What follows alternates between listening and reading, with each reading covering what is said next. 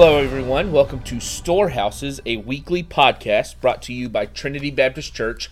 My name is Ethan Getrost, and with us today for our first episode is Dr. Les Holland. How are you? Ethan, good to be with you. Thanks for your vision for this podcast. Absolutely. I'm excited to talk about what we're going to talk about, which for our first episode, I thought, what a better scripture than John 3:16, arguably the most famous passage of Scripture. Yes, indeed it is, isn't it? And the power of Scripture is, Ethan, just in general, is that Scripture is for conversation. Right. God has a message for our life, and if we can hear the message, work to understand the message, which is the purpose of the podcast, Right. then the conversation just gets clear between us and God, and we live in such a noisy world and a confusing world that we really need for this to be a healthy, dynamic, consistent conversation with God in our lives. And so you've appropriately connected us to the verse that enables us to understand the other 31,101 verses. There you go. It is the heart and nugget of all the Scripture. So I'm going to say it from the King Jimmy, Okay. if that's okay. Yeah. And then we can kick in other translations and angles for this. But it's how many people have memorized the verse. For God so loved the world that he gave his only begotten Son, and that whoever believes in him shall not perish, but have everlasting life. Amen. Now, I intentionally kind of said it slowly so that it can be spoken to our life, because again, as you know, the Scriptures were originally given to be heard, Right. later to be read. Right. And in the hearing of the Word, then is the dynamic movement of God into our lives. We know that now by the auditory system, the neuron connections in our brain, and how all that. But God's designed us in such a way to be able to hear that. Yeah. And the Bible says, as hearers, therefore be doers of the word. Brother of Jesus who wrote the There you Epistle go. of James. Come on. So let's be clear about this. Yeah, exactly. Okay. Yeah. So in this verse, as we're hearing it, what do we do about it? Yeah. Well, we first receive as a gift. Any Scripture, we first say, Lord, thank you for the gift of this passage. And this literally has give in the heart of the message. God is a gracious God, a giving God, a generous God. We're to be gracious people, giving people. In terms of how we've heard the message is in proportion to how we are become generous in our own lives. Yeah. So, and what motivated God is to love. So, one, to know that you are loved by God. And that's not just a sloppy, messy, anything goes kind of love, but it is a generous, intentional love for who you are and who we are. Loved the world. That means everyone, 7 billion plus people, loves all of God's creation. God has loved all of his creation. And life is about love, isn't it? That's right. Absolutely. Yeah. So our capacity to be happy is in our proportion to love. Oh. And so the more that we grow our capacity to love and be loved, the happier we are. The more we develop our abilities and skills to be able to express love and receive love, the more we are. And because we have been loved by God first, and really take that in, to be loved by God first, that gives us a healthy love then by which to love others. Wow. I want to come back to the love. Yeah. But I want to also go back to John 3:16 specifically. John, or the disciple that Jesus loved, or whom Jesus loved. The beloved disciple. The beloved disciple, writes this verse in chapter 3. Right. Why is this verse the one that stands out amongst all Christians, or I won't say all, but most Christians know this verse by heart? What makes this verse the one that we know? Well, the beloved disciple, the apostle who wrote this, which we are 100% sure that was the Apostle John, used the word believe 63 times in the Gospel of John, the fourth Gospel. Something's going on there. Right. It's the same word 63 times. Right. It's in the opening chapter, John 1. It's in the closing chapter, John 21. And it's in the heart of this verse. Because belief is about trusting. And the capacity, our willingness to trust God is our capacity to receive God in our life. Let me say that again. our willingness to trust God increases our capacity to let God into our life. That's what trust is all about. Yeah. And so it's the heart. This verse is the heart of it all because it encapsulates God, giving, love, believing, eternal life, our capacity to give a response to Him. So the whole Messiah mission is in John 3:16. Wow, that's incredible. I think of times in my life where I stopped being stubborn, which isn't that's a rare thing. But I stopped being stubborn towards God, and I allowed Him to love me. Yeah. And so we're going to go back to love, okay, and our capacity to love others. You recently preached on the story of Samson and Delilah. Yes. And in your message, and I'm going to quote you, you said, we need to learn to love Him being God, before we can learn to love others. That's very true. Yeah. In this, do you think that message stands out in verses like this where it discusses love? Do you think that our example of love is the example of God's love for us? Well, it reveals our capacity by how much we've received God's love in our life. And because, unfortunately for many people, they don't have healthy love examples in their life. Sure. Parents weren't what they'd hoped to be, brothers or sisters, even marriages may be disappointing. And so in a human capacity, in a human example of love is still going to be inadequate to God, because I think later we might talk about the 4 kinds of love. Absolutely. And so God's love, though, who indeed is perfect, and the word perfect has 3 uses in the New Testament. It means headed, teleos, it's headed in God's direction. Yep. It means sinless, and it means it fits, like the cornerstone was fitted for the whole building. Right. Was perfect for that. Wow. So the love of God's love fits us to His purposes and our life, and we fit in His way of living. His love indeed is sinless for us. And it's not tainted by the stuff of this world. Matter of fact, to know what heaven is like is look at Jesus without Jesus having to deal with sin. Right. Jesus is the embodiment of heaven on earth. And then thirdly, it's teleos. We're headed His direction. And so love will draw us to Him. This Augustine, the early North African Christian leader, said, our hearts are restless until we find rest in Thee. We hunger for this kind of love. Yeah, wow. I have always said that the way we interact with others is the way we allow God to interact with us. And whether that's in love or whether that's in kind of God challenging us, I think the best challenges that I've given to other people are the ones that God has challenged me with at my core. And I look at this verse as kind of the ultimate sacrifice, God sending forth His Son to rescue us when we needed saving. And in those moments, I hold on to this verse, specifically in my own life. I hold on to this verse in knowing that, man, before God judged me, God loved me. Ooh, yeah. And I think that holds with That's it good. some grace and some mercy that will ring out forever. And I respect how you have let the Word speak to you personally. You've said, okay, I know I've got a gap between who I want to be and who I am. Sure. And I'm going to let God's love speak to this gap, close it. We all got our gaps. That's right. Me, my wife, Vicki, will remind me that one of my gaps, not the only one, but one of my gaps is impatience. Sure.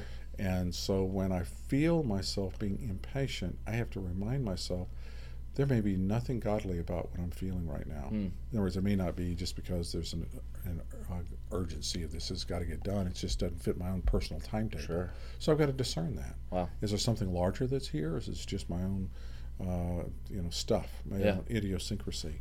If it's my own stuff, then I got to stuff it. Right. Yeah, sure. Give that away and say, Lord, kind of grow your love, because the fruit of the Spirit, as you well know, grows in our life by love and joy, peace, and patience. So love will do that. And so lack of love can cause us to be impatient. Yeah. You had mentioned 4 types of love. I always grew up believing that there were 3 types of love. So if you would kindly talk about those 4 types. Sure. The ultimate, of course, as you've said in other times in your leadership in the Life of Trinity, and grateful for that, is agape love. Agape is how some other people pronounce it. Sure. But agape love is the preeminent love. It is the almost exclusively the only word for love used in the New Testament. And it is the ultimate love. It is God's love for us, our love for God. Agape was used in other forms of Greek literature in the day, but it wasn't a primary form. It really is in the Jesus usage and Paul's usage and the New Testament writers' usage of agape that it really gets highlighted to the level of understanding. It is, and that is perfect love. That's these 3 ways of perfect I was talking about earlier. Genuinely wanting the best for the other person, genuinely wanting God's will to be done, genuinely knowing this is more than what we can do on our own. It's kind of God working through us. It's neither do I condemn you, but go and sin no more. Jesus to the woman caught in adultery. The second form is filial love, or we get the city of Philadelphia from that, and that's brotherly love, easily translated as sisterly love, but our human friendship love for each other, deep human friendship, and that's a beautiful form of love. That is the form of love where we really like each other and love each other. Yeah. And sometimes we can only love someone but not really like them. Yeah. But love will work on us for that. My father taught me something. He said, find something you like about it and grow it from there. So filio is that. It's a like-based love, and which we then are genuinely working the best for the other person because we want that person to succeed in life. It's a beautiful form, and it's a form of love that needs to be in a marriage. For instance, a husband and wife need to be best friends with each other. Overwhelming love of God working in their life to form their filio for each other. Loyalty and friendship is key. You've mentioned other times about Jonathan and David, how that's been important to you, their friendship with each other. So third is eros love, frequently thought of just erotic love or love that is carnal, just a wrong use of sexual desire. And certainly eros love has been used that way through the course of Greek literature and beyond. We live in a sexually addicted culture right now in America, and it's disastrous. But eros love is not primarily that. Abused, yes, and all sin is taking what God created for good and turning it upside down. Yeah, right. So the wrong side of eros love is just what Paul describes as sarx love. That's a word for flesh that's just filled with eros kind of stuff, and it's greedy and it's just what's in it for me kind of sexual gratification. But God gave us a sexual desire. I mean, the reason we have sexual desire is because it's a gift of God, and God wants that to be used creatively and responsibly. But eros love can be the source of great works of art. It can be the source of inspiring us with an inner drive that doesn't have to simply lead to a sexual climax. It can lead to the climax of great creativity and expressions in our life. And that's a part of a discipline with eros love. And then a fourth form of love, C.S. Lewis highlighted this in his classic, The Four Loves, is storge love, transliterated as S-T-O-R-G-E. Storge love is a strong like, but for temporal things. Like I storge ice cream. For me, I storge M&M cookies. I storge banana pudding. I storge pecan and chocolate chip pie, But none of that's beyond the temporary, but it's a passion. I storge the San Antonio Spurs, and I also have a filio for the San Antonio Spurs, so it gets to a higher form of love there too. It's that's part of what it means to be human beings. We just have to keep it in perspective. Yeah. Wow. Kind of a broader question is it important for us to love others before they can see the Father's love in us? Yeah.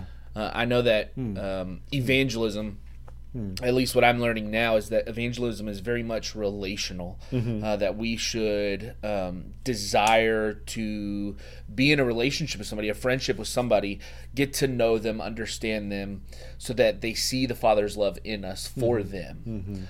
So do you think that it's important for them to feel our love before maybe they feel the Father's love for them? Yeah. A good question. I'm going to answer it first by way of that remarkable Christian poet Maya Angelou. Yes. In which she said to a woman should love God, a woman should hide God's love in her heart, so that a man must first love God in order to find her heart.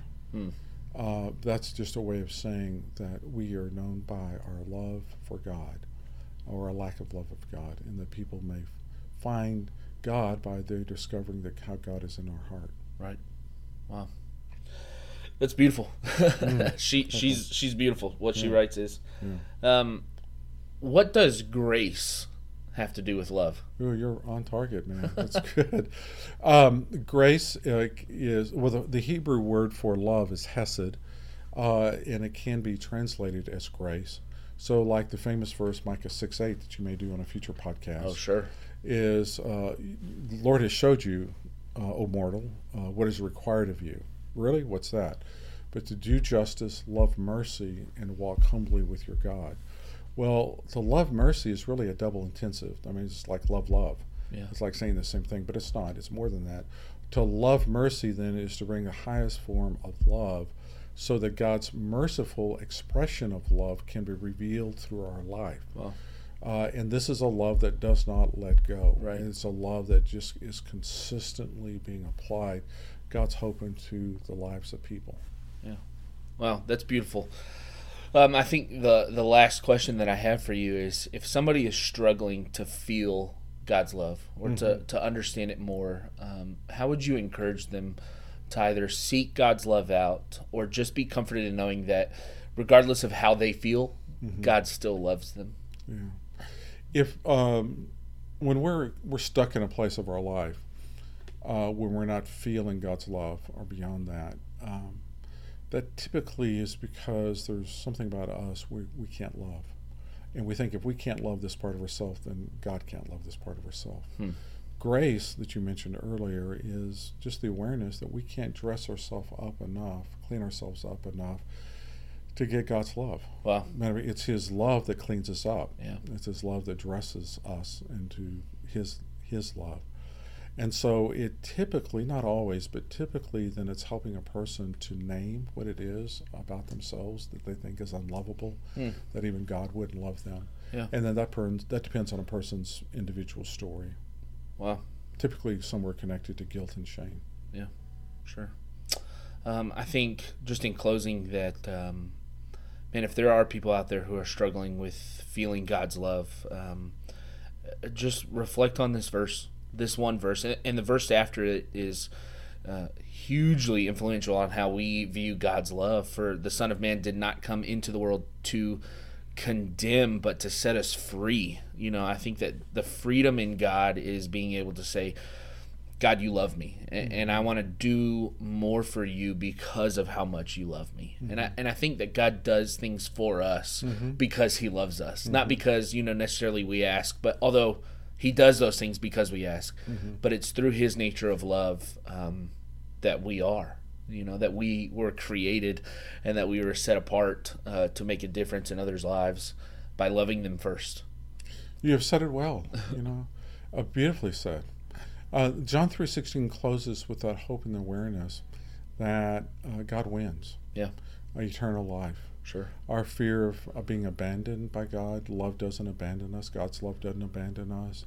We're not abandoned by God in death, but that this love just it's timeless. It continues on. Yeah. Well, we appreciate you listening. If you know somebody who needs to hear this, please just share it with them. We have a Facebook page. It's under Storehouses Trinity Baptist Church. You can find us there. You can email the show at Ethan at trinitybaptist.org. I also have a Facebook and Instagram if you want to connect with me there. Pastor Les, where can they find you? Hey, you can call the church the old-fashioned way, Yep. 210-733-6201. You can email me at lhollon, HOLLON,